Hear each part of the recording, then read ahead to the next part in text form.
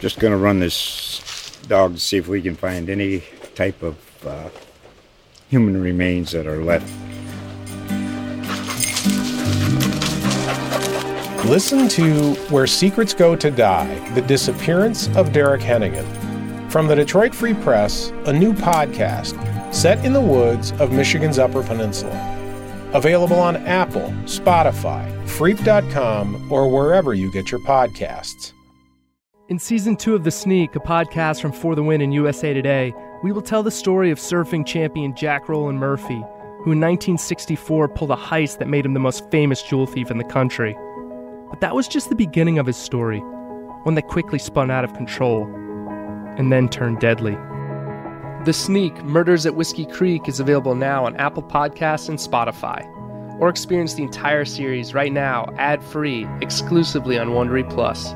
Download the Wondery app and hear all of Season 2 today.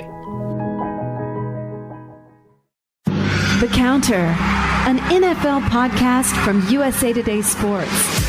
Featuring For the Win's Steven Ruiz and Chris Corman. The Counter, diving deeper into the NFL with advanced stats, film study, and expert guests. This is The Counter. Now, Steven Ruiz and Chris Corman. Hello, everybody. Week 12, sorta, kinda, mostly in the books. Still waiting for Seahawks Eagles tonight, and then maybe Steelers Ravens Tuesday. Not really sure. Apparently the Ravens practice was canceled by the NFL this morning. The Ravens, who have like 30 people around there in the organization who have either tested positive for COVID or had a close contact, are on some sort of COVID list. They were going to get together today and do a little walkthrough, I guess, but the NFL said no. So now they are scheduled to go to Pittsburgh tomorrow, or at some point. It's going to snow in Pittsburgh. So this game was supposed to be played Thursday night. It's been a total mess. This is where we are. Fun times. Steven Ruiz, what's up, man? I'm disappointed. Like, the Week 12 wasn't good at all, mostly because of, COVID and just the havoc it wreaked on the NFL. But I'm mostly disappointed by the Broncos game, and not because it was bad football, because it was the first time Denver played on Fox. So I was expecting, a new batch of Fox cartoons, a new team. Then we don't have Drew Lock doesn't play, and they don't have a Kendall Hinton cartoon ready. So no cartoon there. And then the Broncos don't score any touchdowns. So we don't even get to see any of the receivers or running backs. Just a missed opportunity. And I don't even know if Denver plays on Fox again this year. So yeah, what I like about you is that you always zero in on like what's most important. You don't lose focus of what matters most, and that's the Fox cartoons. I mean, in that game, it is the most important. That was not a real football game. Yeah. We're going to get to all that. By the way, there must have been an internet outage in New Orleans, because all those Saints fans that were in my mentions last week about Taysom Hill were quiet on Sunday. I don't know why. I mean, they were probably bored by the game, but also perhaps realized that you had a point, maybe. That happens, though. That happens. We're going to get to all... we're not going to talk about every game. We're going to talk about a bunch of games that mattered in Week 12 and showed us a little something about how the league is going to unfold. We're going to look at the playoff picture, try to figure out sort of where all of that stands at this point as we turn the corner toward December. Also going to talk about there's a couple changes going on around the league. The Jaguars fired general manager Dave Caldwell. The Lions cleaned house. Both GM Bob Quinn and coach Matt Patricia are gone. All of Patricia's former players danced on his grave, which probably tells you why he was not quite so successful there. So we'll talk about a little sort of forward to the offseason too, and look at who the proper replacements are and what the pairings are that we'd like to see around the league. We've talked that through a little bit, but Steven's ideas are always evolving. His viewpoint's always changing as he gets more information. But first, let's talk about the COVID situation. I mean, we are not going to drop this. I know it's probably annoying to some people because a lot of us have just learned to live with it, right? We're sort of made our peace with the fact that we're living through the pandemic, and to varying degrees, we're ignoring it completely, or some of us are still locked down. But it is, as Steven said, it wreaked havoc on the NFL. The Broncos had 0 quarterbacks eligible, so they used an undrafted wide receiver who had played quarterback at Wake Forest. The Colts had some issues. I mean, they could not stop Derrick Henry. They had some guys out on the COVID list. A bunch of players missed time.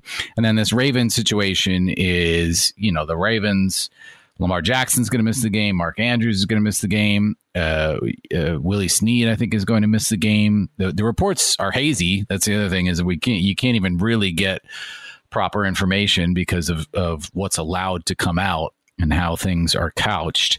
But the Ravens are probably going to get steamrolled in Pittsburgh. And I don't know. I guess this is just the new normal, huh? This is like, we're just supposed to sort of live with the fact that players are at once continuing to work, right? Like, the NFL made this rule that today and tomorrow teams are supposed to take off because they're just assuming that players who weren't playing on Thanksgiving got together, and so now they need like a little break.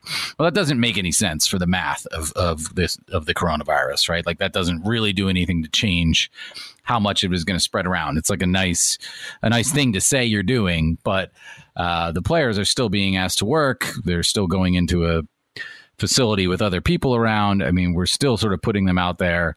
And then also it's just affecting the gameplay. I mean, the football is being hurt by what's gone on at this point, right? I mean, it has been all season, but we are really reaching a crescendo. This is the peak of the pandemic, the absolute peak right now. I guess I don't know that, but it's 4.2 million cases in November, which is double what it was in October, which was the highest month previous.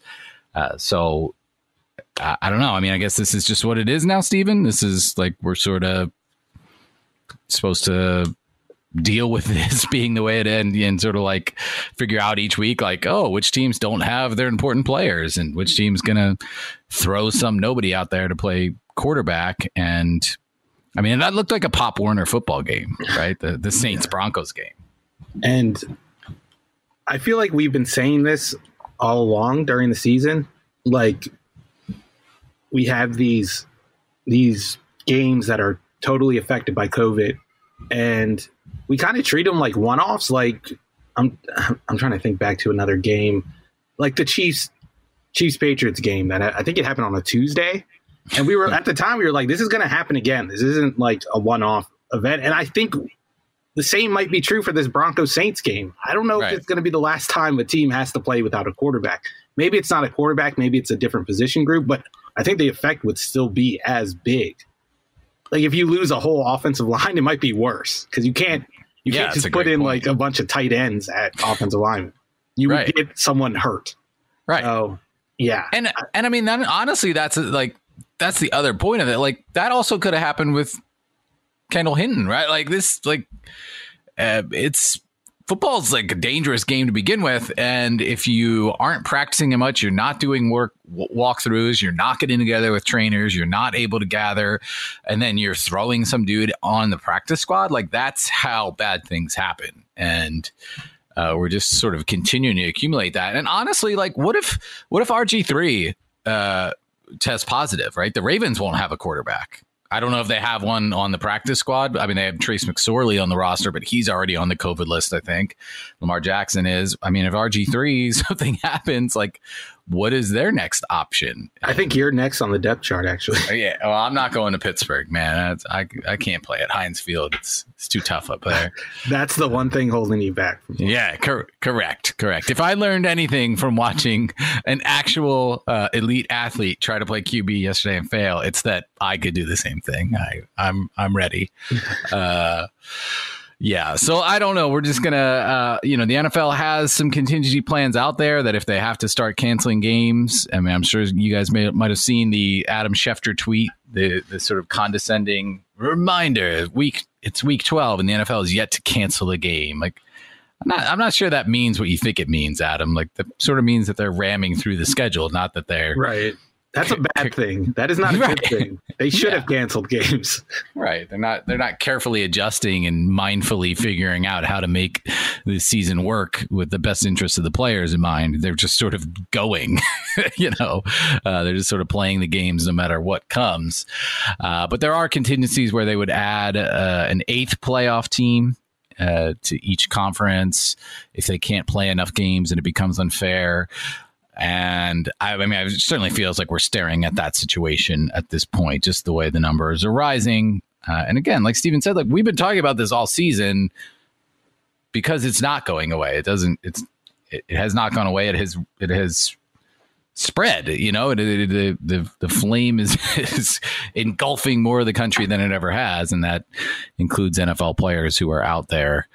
The league wants them to be careful. The league puts so much of the onus on the players, and we were quick to give them kudos because they really did do a good job early on of not getting exposed and of doing all the right things. But I think, Steve, as you predicted, the dam was going to break at some point. That's too hard of a level to keep up with so many players and so many outside influences and so many different things they're doing in their lives. So, I guess we'll continue to monitor this, bring you whatever news we can as it comes. But the league, nothing about here on out. We're going to talk about the playoff picture, and we've done that every year for the last how many years, and like it's pretty normal. Like, oh well, okay, this team has this schedule, and they have these injuries, and this guy should come back. But like everything we're about to say about the playoffs, it could just be like blown into the wind if there are. We don't even know how many teams are going to be in the playoffs at this point. Right. I mean, it's just all could be. I don't know. And like the Patriots, you mentioned the Patriots. Like, I don't know. I mean, I still think probably we'll take a deeper look at it at some point. But like, there's a good chance that the Patriots didn't have the Cam COVID scare that. They still have a chance to make the playoffs, but I kind of feel like if that hadn't happened, we're talking about them as being a playoff team right now, despite all the other stuff going on. I mean, they were just on that precipice where something like that could knock them off. So we'll just continue to monitor it and talk about it and deal with it as it comes, and hope that, again, like I wrote a column yesterday saying basically the NFL has just gotten really lucky, right? Like, all this, the fact that we're talking about these tests and like, oh, these guys have it. And then there's no real follow through, right? There's a running back, Raquel Armstead from the Jacksonville Jaguars, who's missed, most of the season and appears to have lingering things going on. But for the most part, the teams have gotten lucky. No one's really gotten a bad case. So let's just hope that continues to be the scenario. And there's no way to know that, right? 270,000 Americans have died. It's probably even more than that. And many millions are dealing with long-term things. So it's just pure luck that the NFL has not had a worse story come out, an anecdote that would really cause people to stop and pause and think about this. So we'll continue on and cover the games as best we can. Let's talk about the playoff race right now, the playoff picture. Let's go NFC first. It's a little bit more interesting over on the NFC side, I think. I don't know. You got the Saints sitting at 9-2, coming off that win, as you said. Easy win against the Denver Broncos. Green Bay Packers are currently in second place. Seahawks sit in third. They play the Eagles tonight. Sure should win that game. The New York Giants currently lead the NFC East because they have won 3 in a row, and they've swept the series from the football team of Washington, D.C. But the Eagles can, if the Eagles somehow pull an upset tonight, they would move into first place at 4-6-1. Yeah, sure. The Los Angeles Rams still sit in the wild card number 1 spot despite a loss to the 49ers. The Tampa Bay Buccaneers have dropped all the way to wild card number 2, and at 7-5. And then the Cardinals, man, that AFC West is tough. The Cardinals are sitting in the number 7 spot with the Vikings being the first team out of the field. Any thoughts on how this is actually going to shape up, Steven? Any teams you think you had originally predicted that the Vikings would jump up into this race? Wondering if you're still seeing it that way at this point. I think I am. The Cardinals dropped another game that they probably should have won, and their schedule doesn't get any easier over the next couple weeks. And Minnesota's schedule isn't that hard, and they're only a game back. So I would not be surprised if those teams swap. And hopefully, if the Cardinals do fail to make the playoffs, it will force Cliff Kingsbury to re-examine how he handles late game situations and how conservative he is. You've got a brilliant quarterback, and he keeps making these decisions, but we'll talk about that later. But I feel like the rest of the playoff bracket is pretty much locked in, and I say that with the asterisks of you never know when a COVID outbreak is just going to derail a team. Like the Bucs are one outbreak away from maybe missing the playoffs this year. Right. Because they're teetering on the edge right now too, although they just have to outlast the Vikings and the Bears. So I don't know if it's really that dire for them. Right. But I think the hierarchy is pretty much, sorted itself out. Obviously, the NFC West winner will get that 3rd seed, and that's still up for grabs. But I think the Saints are pretty much locked into the number 1 seed. Even without Breeze, they've just been toying with teams, and they don't even have a real quarterback right now. And it seems like the gap between them and the Packers is just too wide. So I don't see much changing. Over with the AFC, the Steelers, as we mentioned, play on Tuesday. Well, could play on Tuesday night against the Ravens, but they remain in the number 1 spot at 10-0.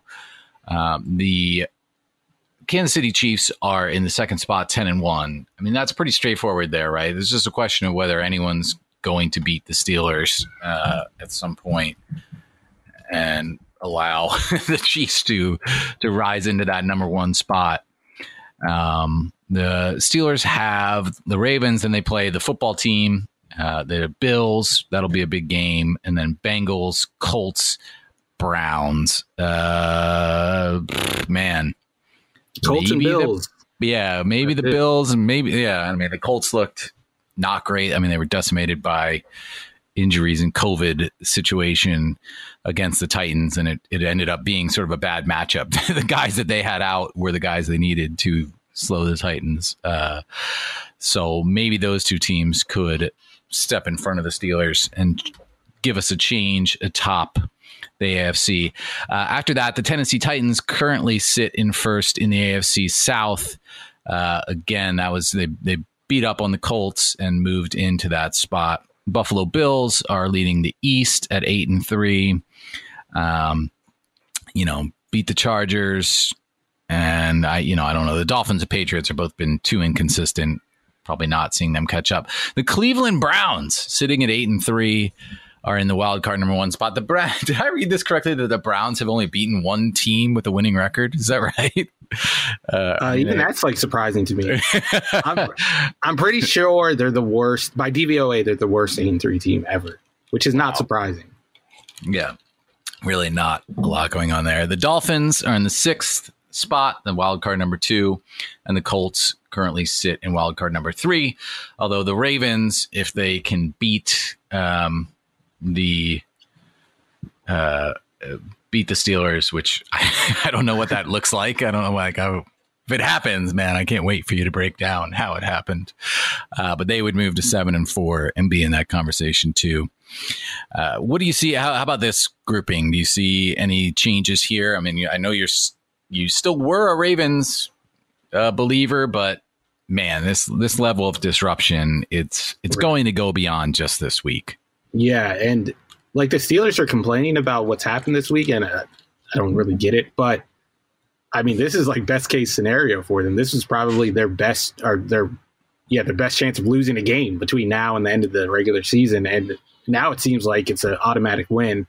Right. And like you said, it's only a trip to Buffalo between them and winning that 1st seed, which I think is big for them, but I don't know if it necessarily matters for the Chiefs. I don't think it really derails their chances at all. Mm-hmm. So I don't know how much this race matters. I mean, I think it does add some doubt into the Chiefs just marching towards the Super Bowl. If they get the first seed, I don't see any team beating them, but Right. I don't see any team beating them as it is. So I don't know if it matters. And then, I mean, the wild card race, I don't think any of these teams outside of the Ravens, if they just everything gets back in order and they still have to figure out the issues they had before COVID, like with the offense. Right. the one side of the ball. Yeah. Right. So I'm having a hard time, staying interested in this AFC. Like, I just watched the Chiefs play, and I don't even think they're playing all that well, and they're still easily beating good teams. I know the Bucs game ended up being close yesterday, but they were in control of that game throughout. I don't think their win probability dropped below 75%. Right. And I mean, they just toyed with the Bucs early on. Tyreek Hill had 200 reception yards in the first quarter. He was on pace for 800 receiving yards. I mean, that's insane. And they did the thing where they motioned Patrick Mahomes and had him take a shotgun snap. And I mean, it didn't result in a touchdown, but like, you're doing that against one of the best teams in the NFL, supposedly. They're just toying with teams. I'm just waiting for them to flip the switch and just dominate in the playoffs. Right. All right. We're going to go through, how many games did you do here? 9? Is that right? I did 9, but one of them was the Thanksgiving game, the Texans and Lions, which we don't need to talk about. So we got 8 games. Steven, usually Monday morning he does his take dump.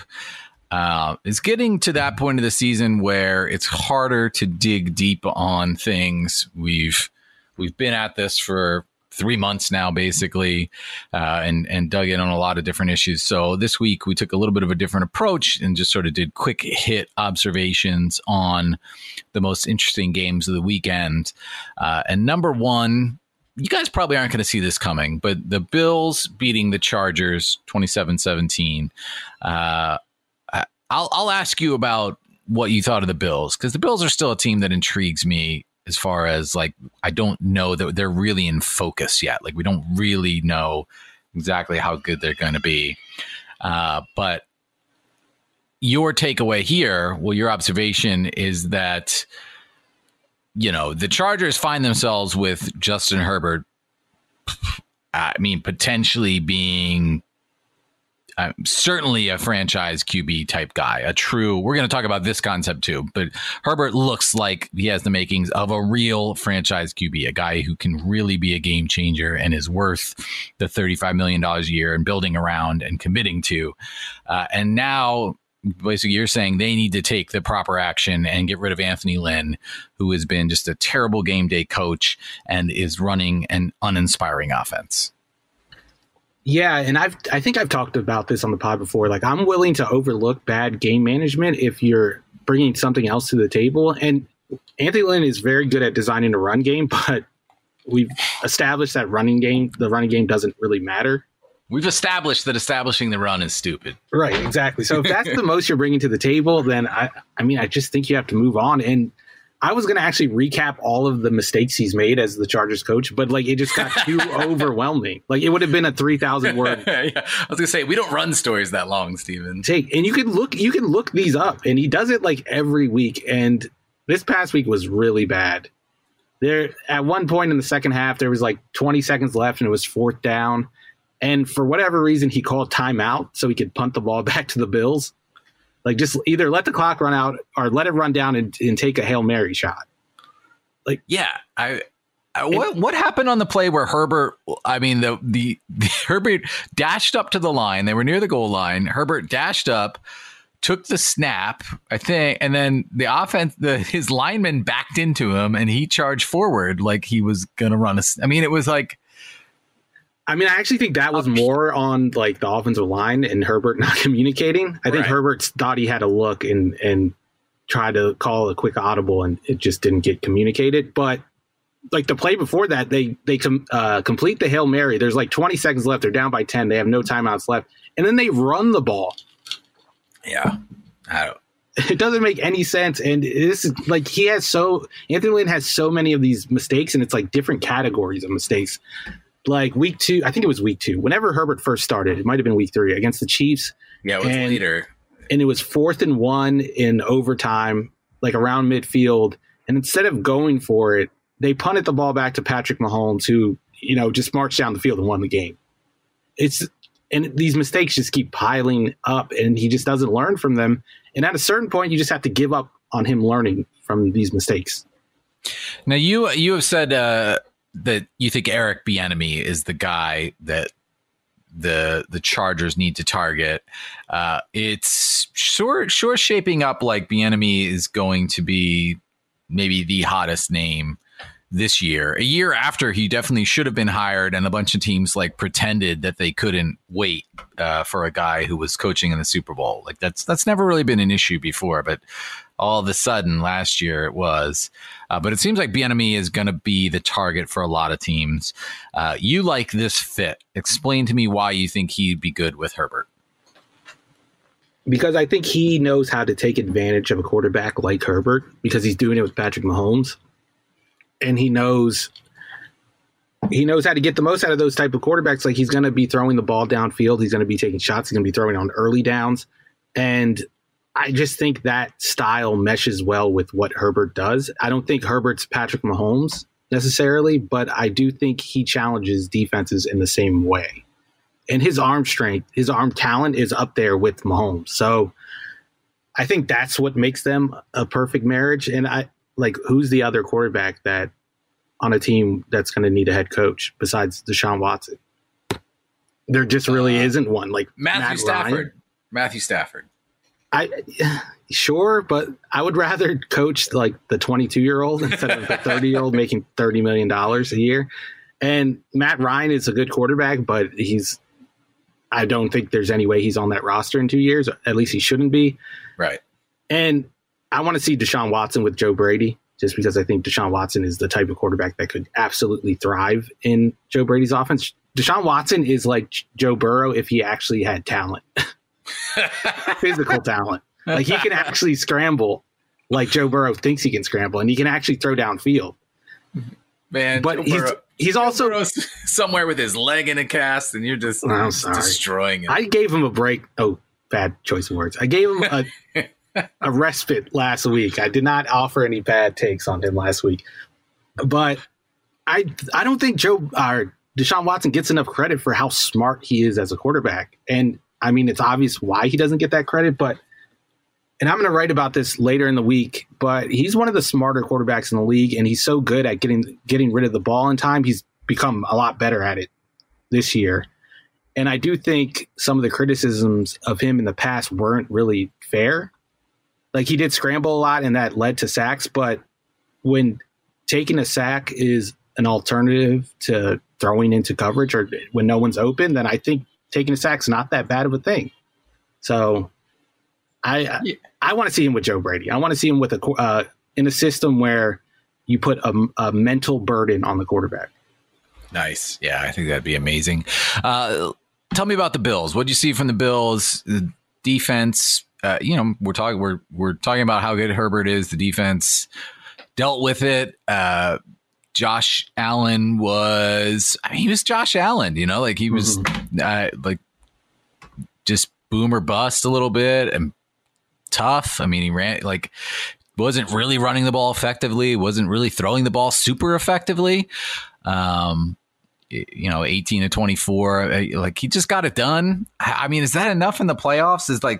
That's the formula we envisioned heading into the season, right? Is you just sort of have a flawed quarterback, but you have a pretty good defense. Then that good defense wasn't there, and Allen was a little bit better than we thought it was going to be. Now it feels like it's sort of coalescing into what we thought it would be. But is that going to be a formula that can win games in January? No, I don't think this team is much better than it was a year ago. And this is the same team that lost to a very flawed Texans team, mostly because Deshaun Watson was brilliant, but they still lost to a Bill O'Brien team. And yeah, yesterday was pretty bad for Josh Allen. The stats aren't going to show it because he did get a lot of production off of screen passes and just constraint plays in general, which are like there were a lot of draws and screen passes, and they did a double pass, and the Chargers had no answer for it. But when they, called regular plays, Allen did not look good at all. He threw a bad interception. I think he fumbled once, and he looks like the guy that he looked like last year. I know we saw that improvement over the first month or so, and I do think his accuracy is somewhat improved, but he's largely the same quarterback. And I try to stress this all the time. Like, quarterbacks don't change that much. We always do this where they have one good performance and we're like, oh, he's turning over a new leaf. No, evolution doesn't happen that quickly. Yeah. I mean, guys, they go on hot streaks, right? Like there is such a thing as players. Like we've talked about, like Joe Flacco, Nick Foles, like those guys they're not great quarterbacks, but they went on championship runs when it mattered. But like there was so much right going on around them. And they're all they're professional football players. Like, they're going to make throws when things are right. And for those guys, it was. The QBs who matter are the guys like Deshaun Watson, who so much is going wrong around him this year, and he is finding a way to make it better. Mm-hmm. But they're going to go on hot streaks, but I don't think it's a sign of anything. It's like you rolling a die like 6 times, and you got 3 6s in a row. You're not like, oh, I'm getting pretty good at this rolling dice thing. No, it just happened to have those outcomes align. And that's what happens with these quarterbacks. It happened with Blake Bortles a couple years ago. He had like 3 good games in a row, and everyone was like, oh, Blake Bortles is turning it around. And then you watch the tape and it's the same process. The results just were good. Right. And I think it's the same with Josh Allen, to be honest. He has improved. I'm not going to take that away from him, but he hasn't improved enough. Right.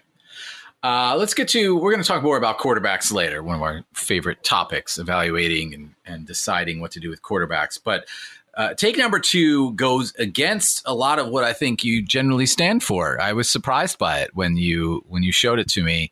The Falcons destroyed the Raiders, which, as you noted on Twitter, is this is just becoming sort of a thing. Like, everyone's like, hey, Derek Carr is like, look at Derek Carr, guys. Like, he's actually okay. I mean, I think you literally said last week, like, Derek Carr actually is getting better. Like, I do think he actually has improved, and they lost 43-6 to the Falcons. I'm an idiot.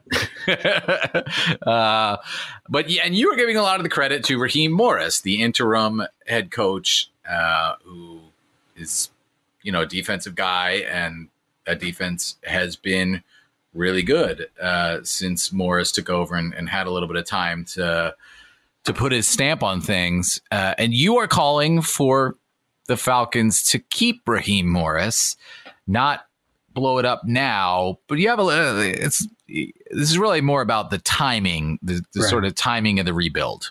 No, I think they should blow it up, but only blow up the roster. Like, I don't see any point of bringing in a new coach for what's probably going to be a lost year that really has no bearing on what this team looks like in the future. It's not a Dolphins situation where last year they were really starting to build up the roster. It's this roster that we're going to see next year won't look like the roster we see the year after that. So why not just give Raheem Morris a chance to prove himself as a coach? I think he's done a good job after taking over for Dan Quinn. He did a good job when he took over play calling responsibilities for the defense the year before. And I really think we overrate how much a coach's performance as a coordinator means for him as a head coach. That's, like, I don't think it matters. If you're right. a guy that can manage the locker room and get guys to buy in, that's good enough. And then it really comes down to who you hire as your assistants. So give Raheem Morris a chance to kind of, start building a culture. I hate myself for even saying that. Next year, see how he picks his coaching staff. And if it's promising, you can keep him. If it's not, then move on. Like, you're starting over anyway. Next year is probably Matt Ryan's last in Atlanta. If it isn't, it's probably due to emotional reasons rather than pragmatic reasons. And I don't know. I don't think you lose anything by waiting a year to start your coaching search. Yeah. So what if you're in like that weird, it feels like a limbo year, right? Like, if you're gonna need to do a larger rebuild, but you have a year till you can really do it due to the way the cap is structured at the time. What does success look like in that year? Are you just looking for more, like you said, like, is it just, does he put together a good staff? Does he earn the trust of the locker room? Do they win a couple games they shouldn't? I mean, is that sort of what you're looking at? It looks like what the Dolphins looked like a year ago, I think. Like, when there are low expectations coming into the season and everyone thinks you're going to be bad, can you get the players to continue to play hard throughout the season? We saw Brian Flores do that, and I think that was more meaningful than anything he did defensively or schematically in that first year he was the head coach. He got guys to buy in, and if you prove you can do that, I think all of the other stuff that has to do with coaching like takes a back seat. And I really don't think it matters. Like I included that there's been a bit of a turnaround since Raheem Morris took over with the defense. They're top 5 in EPA since then. But I really don't think that matters. That's not really the reason why I think they should retain him. It seems like the Falcons are still playing hard, even though their season was done and they made that coaching change. And that's been the most impressive thing about it. All right. The Counter. Just going to run this dog to see if we can find any type of human remains that are left. Listen to Where Secrets Go to Die, The Disappearance of Derek Hennigan. From the Detroit Free Press, a new podcast set in the woods of Michigan's Upper Peninsula. Available on Apple, Spotify, Freep.com, or wherever you get your podcasts. All right, let's play the hits. Let's get in some Jared Goff, criticism. This one goes back to a Super Bowl of long ago. Feels long ago. So the 49ers beat the Rams 23-20. The Niners, I think we're going to look back at a team that is probably, I don't know what their final record is going to be, but probably a little bit better. They were just decimated by injury, just missing key guys at key times. When they've had guys, they've been okay. I mean, you love Kyle Shanahan and what he's done and how he's made it work. But just another team, sort of like the Patriots, where like they just had almost no margin for error, and then there were errors, and so here they are. But they jump up and win this game, and Jared Goff was bad Jared Goff. And Sean McVay actually took the unusual step of saying as much after the game. That's not really McVay's style. That's not how he generally goes about things. And he's been pretty protective of Goff, quite frankly. So to have him come out and say that Goff needs to be better feels like a major step. And I know it's one that you agree with. And honestly, it's long overdue. Right. This is something you've been writing this for since Jared Goff signed his $134 million contract, 110 of which I think is guaranteed, and which they can't get out of till after the 2022 season without taking on basically a QB salary and dead cap. So they're just stuck with this. And you said that at the time, like, this is a bad deal, which, I mean, Jared Goff had just done good things for a season, right? Like, it's a lot easier to say it now than it was. Right. But your lesson here is basically just that, like, teams need to acclimate to this idea that you're going to spend top draft capital on a quarterback. That's the smart thing to do. And you still need to get lucky to really get a guy who is good enough to warrant the QB, the cap number that it's going to take. And Jared Goff is not that guy. Right. And stop having so much faith in these guys that they're going to improve. Like, raise the bar. If you spend a first round pick or a first overall pick on a quarterback, we shouldn't be making excuses for him in year 3 or 4 about, like, oh, just give him time, he'll figure it out. No, like, there's no evidence that suggests that we need that much time to evaluate a quarterback. It's actually the opposite. Usually you could tell by year 2. And if you're still making excuses for this guy after he signed the extension, like, you made a mistake. I don't think Jared Goff might finally figure things out and evolve into a quarterback that's consistently a top 10 guy. But one, you're banking on that happening. 2, you're paying him a crap load of money while he figures it out, which is just bad business. And then 3, what does his ceiling even look like? Like, are you just hoping he becomes what Kirk Cousins has become in Minnesota, which is like he may be a more consistent quarterback, but still tremendously flawed and a guy that you probably shouldn't be paying that much money? I just don't understand why these teams are so committed to these quarterbacks. And I mean, we could bring in Baker Mayfield into this conversation, who, people are. We're going to next, actually. So, right. I challenge, if you have a Game Pass subscription, or just DM me on Twitter and I'll give you my password. Go watch the Rams game and then watch the Jaguars game after, and watch Mike Glennon and tell me that Jared Goff is substantially better than Mike Glennon. He's not. If you put Mike Glennon in that same offense, he's going to have the same, production as Jared Goff. I really believe that. He's going to have those games where he throws 20 play action passes and the screen game is working and he throws for 300 yards and 3 touchdowns. And then he's going to have the games that Jared Goff had yesterday. I'm serious. I don't know what Jared Goff does significantly better than Mike Glennon at this point. That's a shocking statement, because Mike Glennon started for the first time in 3 years yesterday? And he was good. I need to look up his PFF grade, because just based on watching it, it was probably 75 plus. Like, he made some legitimately great throws.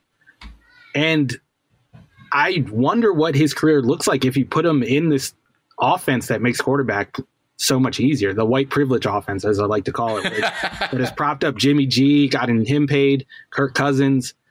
The list goes on. Jared Goff. I can keep going.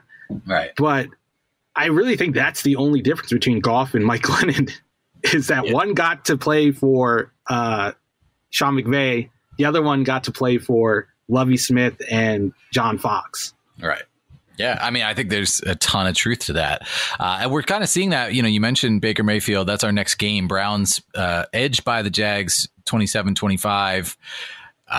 We mentioned it earlier. The Browns, I just do not feel like an 8-3 team at all.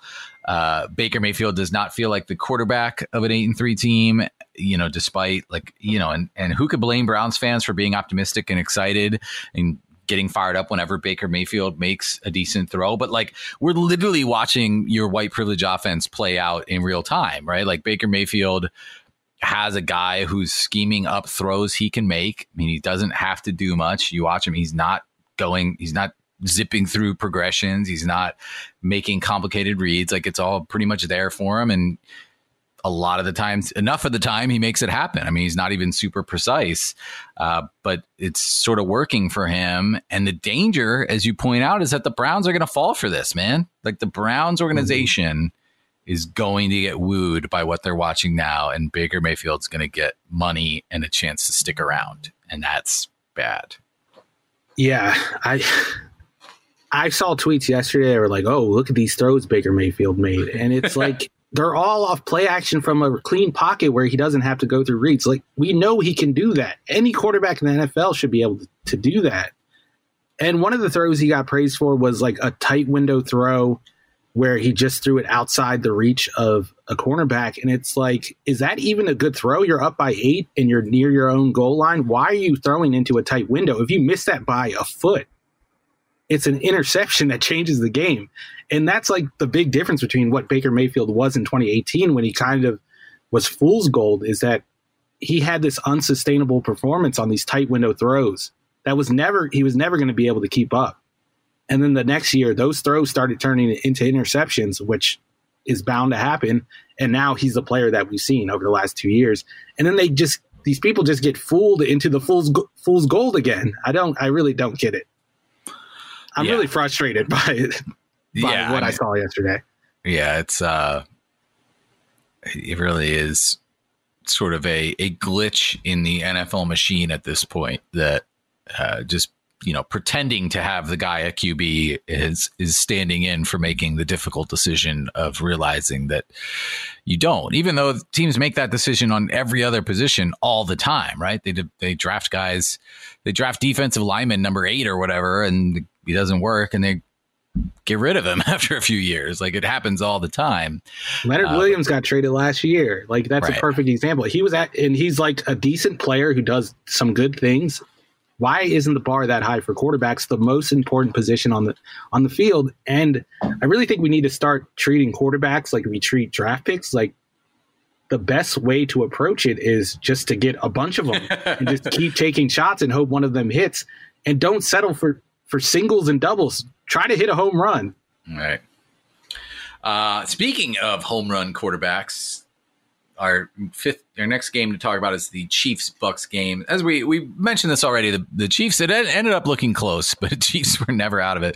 27-24 was really the final, but I don't know, you know, the Chiefs were so good, especially early on. As we said, Tyreek Hill had 200 receiving yards in the first quarter. On the day, you include a next-gen stat here. Mahomes to Hill, more than 10 yards in the air. He completed 6 of 7 attempts for 217 yards, 3 TDs, and he was plus 43.6 completion percentage over expectation.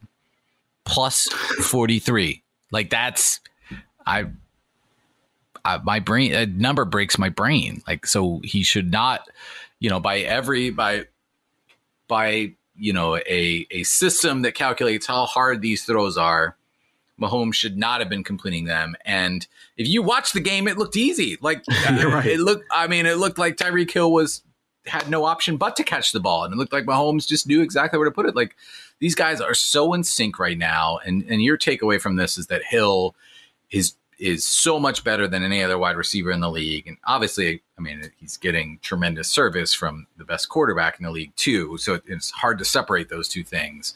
But I asked you this earlier. Why did Tampa Bay do this? Why did Tampa Bay expect to be able to slow Tyreek Hill without taking drastic measures to stop him? I mean, as you point out, they just sort of played one high safety and they didn't really do much to really try to bracket him or do anything. They just let him run and he absolutely destroyed them. I mean, I think that's just that coaching staff. It's just a stubborn coaching staff that doesn't adjust. And I guess it bleeds over to the defensive side of the ball too. I've had that criticism of Bruce Arians in the past, and I don't get it. Like, you can't throw out the game plan you had for, say, the Packers, who have one receiving threat, but he doesn't play the same way Tyreek Hill does. He doesn't threaten defenses the same way. Like, Devontae Adams is great, but it's just a totally different style of receiver. Right. And, like, if you see the Patriots play a lot of one high against the Chiefs, but they make sure to double Tyreek Hill. Like, they put right. Stephon Gilmore on Watkins so they can double Tyreek Hill. And I don't think there's another receiver in the league that really puts the pressure on defenses like that and affects the spacing of a defense. Julio Jones, when he's healthy, I think he's one of those players, but I don't even know if he's as different as Tyreek Hill is. This isn't a comparison I throw around lightly because he's probably my favorite football player ever, but he's the closest thing to Steve Smith as I've seen. Wow. Where he's undersized, but he doesn't play undersized. And the fact that he's undersized probably makes him quicker and harder to tackle, and he's faster than everyone. But he's still a downfield threat that you could just throw 50-50 balls up to. Like, he showed that yesterday. He caught a ball over Carlton Davis, who's a big cornerback. And I know we always try to make the comparison between Mahomes and Steph Curry about, like, how they kind of changed the spacing of the game. But I really think Tyreek Hill is a better comp for Curry, where he just opens up everything for that offense for the rest of the receivers. And I think the combination of Hill and Kelsey, who's a tight end who moves like a receiver, is just impossible to defend. Right. Because you give that extra attention to Hill, but now who's covering Kelsey? You have to give extra attention to him too. And if you can't double two people on the same play, especially when you have Sammy Watkins as your third option and you have guys like Mecole Hardman who can take advantage of certain things, and you have a decent run game, and you have Patrick Mahomes who could just scramble, it's just so impossible to defend that offense because of those two unique talents. And there isn't a guy like Tyreek Hill at the receiver position. Yeah. I think one of the lazy football narratives that you hear a lot is like, oh, they need a receiver to take the top off a defense. Because like a lot of guys don't actually, like, just because you're fast doesn't mean you actually take the top off a defense. But like Tyreek Hill can, because he's good enough that it actually, like, you actually watch it happening, you know, like especially if you watch the dots, you know, the ESPN's dots, like you see just the defense, like, just that middle opening, and then you have those other guys you mentioned, Kelsey and Watkins, that can exploit that space. It just, how do you stop it? The only answer is to have Jalen Ramsey, who can actually cover that, who's an alien, who can actually, like, Jalen Ramsey's speed just adjusts to whoever he's guarding. Like, whatever speed he needs, he's going to have. Like, go back and watch, I think it was 2018 when the Chiefs and Jaguars played, and that was one of the best performances by a cornerback I've ever seen, and one of like the most difficult tasks a cornerback has ever had to carry out. And that's the only option, is just to have a freak alien at cornerback. Right. Not many of those. One, to be precise, it sounds like right now. Yeah. Let's talk Texans-Lions. Obviously, the game happened on Thanksgiving. Texans won 41-25. Deshaun Watson was amazing. But your observation here is that the presence of Deshaun Watson makes the Texans GM opening the most attractive. The Jags are also going to have an opening. They're probably going to have the number 2 pick in the draft, it looks like. Maybe a shot at Justin Fields there. Presumably, Joe Douglas will get to oversee the rebuild with the Jets. He was only hired, I think, a year ago. So that job should probably not open. The Lions job is open. And the Falcons job. Right, the Falcons job.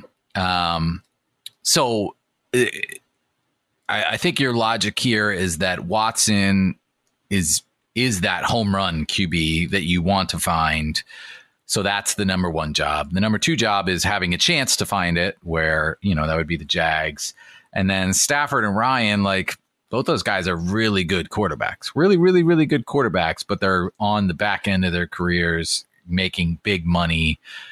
And you probably need to maneuver your way out of those situations to really, truly rebuild. So those are not quite as attractive. Am I picking that up correctly? Sort of the way you're looking at it? Yeah, definitely. And I realize the Jaguars have the resources to get a quarterback this year, but there's no guarantee that he's going to be Deshaun Watson. I would trade the 2 first-round picks that the Jaguars have. Like, that's the difference between the Texans' draft capital right now and the Jaguars' draft capital. I would trade those 2 draft picks for Deshaun Watson in a heartbeat. So yeah, I don't really get how the Jaguars' job is more attractive. And like they do have more cap space, but they have more cap space because they have no one good on the roster, basically. They haven't had to sign anyone. And the Texans' cap space situation isn't really that bad. Like, if you cut a couple players, it's actually pretty good. And beyond next year, it's going to be really good. And their draft capital will be replenished in 2022. So I'm taking Deshaun Watson over everyone because he's one of the best quarterbacks in the league. I would make the argument that he's maybe the second best quarterback in the league right now. It's between him and Russell Wilson in terms of who you would want to build around. And Watson is like 6 years younger than him. Right. So I really don't see how anyone could turn down that deal. That would be at the top of my list if I was a head coach or a GM, just because Watson just expands your margin for error. Like, we saw this in Houston. Bill O'Brien, by all accounts, was a bad head coach and maybe the worst GM in the history of the league. And they were a half away from making the AFC Championship game because Deshaun Watson is so good. Yeah. Yeah. I mean, it's Joe Brady. Joe Brady is going to get looks, right? I mean, what he's done in Carolina means that he will get the buzz. No, he's going to have a head coaching job. Like Cliff Kingsbury got a head coaching job. Right. I mean, I was going to say, like, Kingsbury broke down any vestige of like, oh, we need someone proven. It just there's no worry about that anymore. So yeah, let's root for that pairing. Let's hope it happens. Speaking of Kingsbury, you are continuing to point out his game management deficiencies. I'm going to bring up the fact that earlier in the show you said I don't harp on those too much if you're also bringing something innovative, if you're also, if what you're doing elsewhere is making a difference. And I think we would agree that Kingsbury is, but at this point they're sort of tied in. We've been talking all season about Kingsbury not putting enough pressure on Murray, and that also seems to be at this point the root of his of some of these baffling decisions. Is again, he's like not putting enough faith in Kyler Murray to make plays. So is that why it's become more concerning for you at this point? Yeah, like it seems like he doesn't realize what he has. It's not to the extreme where like the Seahawks weren't passing enough, right, but it's not too far off from that. And the big difference between him and Anthony Lynn, who I'm calling for to be fired basically, is that Cliff is providing some schematic advantages to his team. But at a certain point, you have to think that he's holding the team back when he's costing them wins, and we could see it happening. Like, he cost the Cardinals that win yesterday. There is no excuse for just running the clock out and believing in a kicker who has let you down in the past. Right.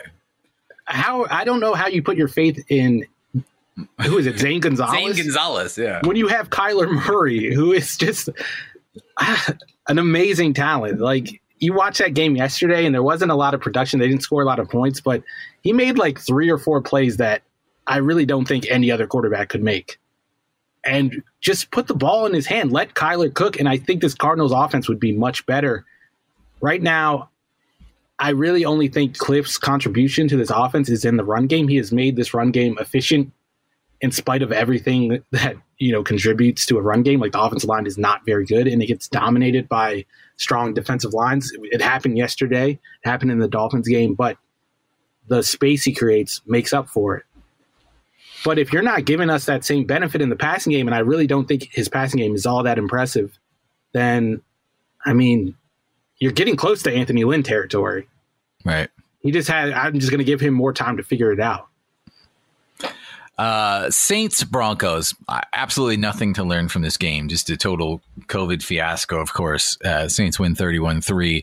You pointed out that Denver's plan just made no sense. They knew they weren't going to have a quarterback going in. They actually started the game mostly in wildcat with Philip Lindsay, like doing sort of what we expected, sort of what you other times the teams have not had QBs. This is what they've done, like sort of turn into Navy football. But then they eventually did throw Kendall Hinton into the game, and they had him throw far. He threw one pass behind the line of scrimmage. That was his completion. And then every other pass went at least 5 yards, and most of them went beyond 20 yards. Ben Roethlisberger doesn't have that many deep throws this year. It's like, what were they doing? Why was this the plan? And as you pointed out, the pass charts are in here. Like, Kendall Hinton's pass chart looks, and they're all throws to the sidelines too. His pass chart looks harder than Taysom Hill's, and Taysom Hill gets paid $20 million a year, whatever it is, to quote unquote be a QB. This plan was just nonsensical. It's like, I know that they had to adjust on the fly. I know it was a horrible circumstance, but like, even I think your average Madden player would know just to like let a dude hit crossers and throw the ball to the flat a little bit and just do easy things to get him going. Yeah, there's screen passes in the playbook. You don't have to add those. How do you only throw one screen pass? I don't get it. And then his average air yards was like over 15. It was the highest of the week. It doesn't make any sense. Like, why is Taysom Hill throwing 15 screen passes, but Hinton isn't? I just don't get it. I know the Broncos coaches were in a tough spot, but how is your first thought not, let's just throw screen passes? Right. It's confounding. Finally, the Titans-Colts game. I think you're kind of throwing this one away, right? The Titans won 45-26. Derrick Henry was a monster. The offensive line was monstrous, but the Colts didn't have DeForest Buckner, which, he's sort of their everything in there. That's why they traded as much as they did to get him. And the Colts beat the Titans 34-17 in just as convincing fashion just a couple weeks ago. So in fact, 2 weeks ago. So you're sort of just looking at this as crossing each other out at this point. Right. And games. I mean, they're missing Buckner. They're missing Danico Autry. They're missing Bobby Okereke. And those might be three of their best run defenders, which you don't want to be missing your best run defenders when you're playing the Titans, whose offense is basically just, if they can run the ball, they're going to win. If they can't, then it's going to be harder for them to win. And that was like the easiest time they've had running the ball this year. The offensive line was just blowing the Colts defensive line off the ball every play. Right. And Derrick Henry was great on his own. Like, you add Derrick Henry, who's impossible to tackle, on top of an offensive line that's dominating, and you get the results we saw yesterday. And Ryan Tannehill didn't have much to do. Like, it was just play action passes, flip it out to your playmakers, and let A.J. Brown do ridiculous things, as A.J. Brown does. So, yeah, I'm not taking a lot away from it. The one thing I took away from it was Philip Rivers' arm just, like, looked dead again. And I think it was the Ravens game the last time I said this, and then he had some bounce back games in between then. But I'm concerned. Like, every time I see his arm look like that, I'm concerned, because not because I'm expecting it to be a consistent thing, but if that pops up at any moment over the next couple games or in the playoffs, their season is basically done. They don't really have much of a margin for error at this point. I think they're like clinging to the last wild card spot. Right. The Titans have a pretty easy stretch. I don't think the Colts schedule is too bad, but the Titans have Browns, Jags, Lions. I mean, those are all presumably fairly straightforward wins. At Packers a couple days after Christmas, and then close out with the Texans. So, they're a game ahead of the Colts right now. So it seems like they'll be okay closing out the AFC South. Like you said, the Colts will have to hang on for the wild card. They have Texans, Raiders, Texans, and Steelers is their tough game. That's also 12-27. And then Jags. So maybe their schedule is even a little bit easier, but Titans have a pretty strong lead there. I think that's it for this week. Let's talk about tonight's game. Seattle is in Philadelphia. I mean, I don't even know what to make of this one, man. The Eagles, I guess Jalen Hurts is going to be more involved after Doug Peterson wouldn't answer right away that Carson Wentz still had the job. And then he did answer that Carson Wentz still had the job. And then news came out that Hurts was going to get more. This is just another case of somebody finally listening to your advice. You called for Hurts to get more involved in the game plan last week, and now it looks like it's going to happen. But Lane Johnson is out for the Eagles. It looks like he'll be out for the season. Jason Peters is questionable. I don't know that it's going to go well, whoever plays quarterback. Deshaun Watson could be back there, and it would still be bad, man. I don't know about all that, but just play the guy already. Like, why are you like tiptoeing around it? Just play him. You're giving him first team reps. Like, the writing is on the wall. I feel like the damage has already been done. Whatever damage you would do by making the quarterback switch, by giving the other guy first team reps, isn't that basically the same thing? You're questioning Carson Wentz just by doing that. They're not doing that in Kansas City. So, I mean, just make the switch already. The Seahawks are a 6.5-point favorite. What do you think here? I've picked the Eagles like too many times this year, so I'm just by default, I'm picking the Seahawks. Are you going to watch this game, by the way? I think last week you told me you were not going to watch any more Eagles games this season. I'm probably going to watch it. Okay. I'm probably going to say I'm not going to watch it, but I'm going to watch it. I did not watch the Packers-Bears game last night. I will say that. I have I know the Packers embarrassed them, but I have no idea what happened in that game at all. I just didn't watch it. Yeah, I don't think he missed much at all. The Chicago Tribune had a good headline this morning. I don't even remember it. Oh, Lambo bleep instead of Lambo leap. So that's a pretty good headline for an old newspaper. Good job. And then Ravens Steelers might happen. I don't know. I'm sure there's no line on that game. I don't have any sort of analysis for it. I mean, I think we're all going to sort of tune in out of sort of grotesque curiosity to see just how depleted the Ravens are and what it looks like, I guess. Watching RG3 will be fun, though. I will say that. I'm like low key looking forward to this game just because of that. Because I think RG3 is like an untapped talent that teams should be exploring more. Like it kind of sucks that he's stuck behind an MVP because I think there is talent there. Like even last year when he played against the Steelers, he made one throw that was just ridiculous. And I don't know why teams aren't just giving him a chance. Like why wouldn't the Bears try to pick him up? This is the redemption episode, I feel like. Mike Glennon we've redeemed, and now we're redeeming RG3. Yeah. I like it. It's a lot of positivity out of the counter. Usually it's just slander. Yeah, usually it's just slander after slander. But this, I don't know. I feel some hope. Put RG3 in Sean McVay's offense and see what happens. Ooh. That's all I'm going to say.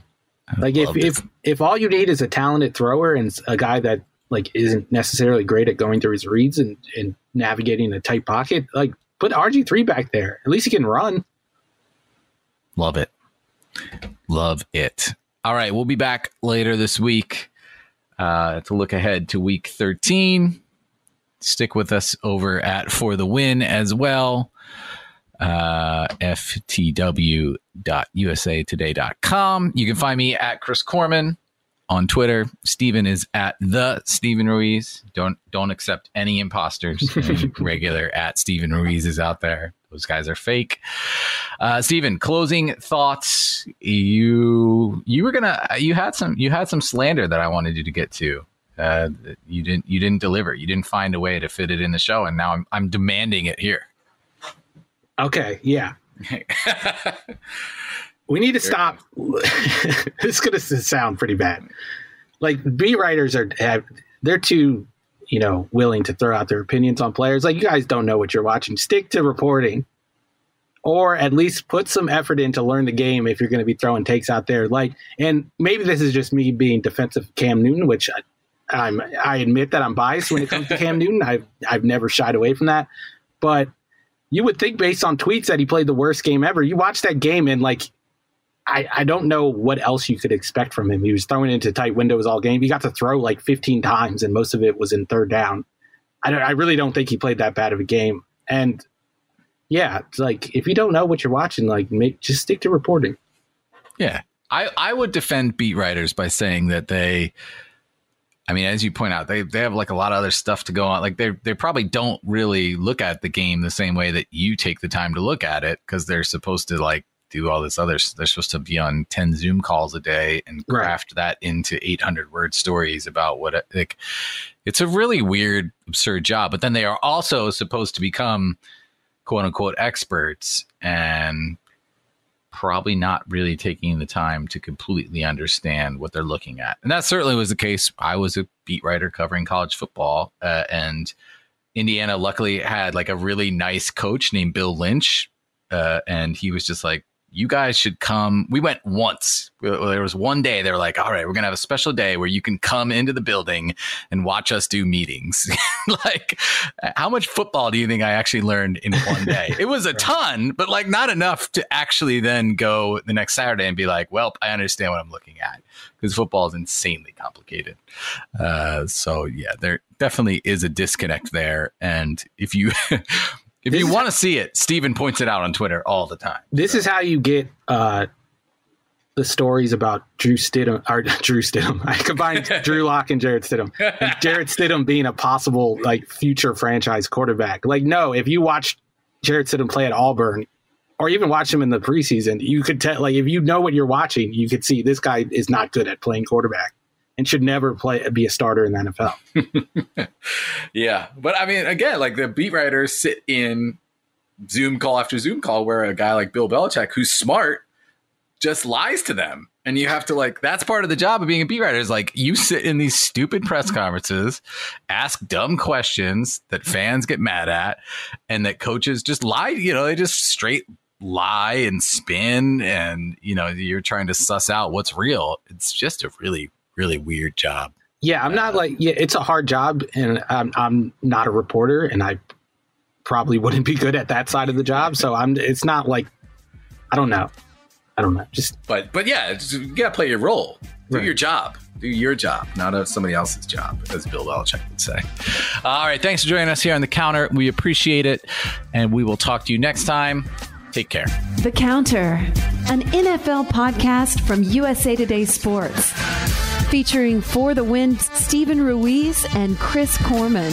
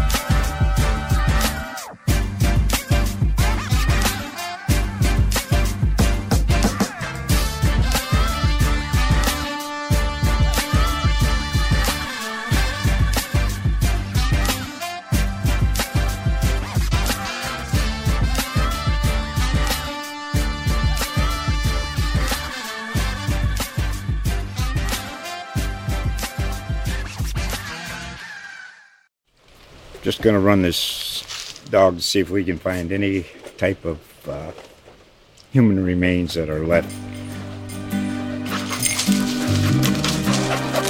Listen to Where Secrets Go to Die, The Disappearance of Derek Hennigan. From the Detroit Free Press, a new podcast set in the woods of Michigan's Upper Peninsula. Available on Apple, Spotify, Freep.com, or wherever you get your podcasts.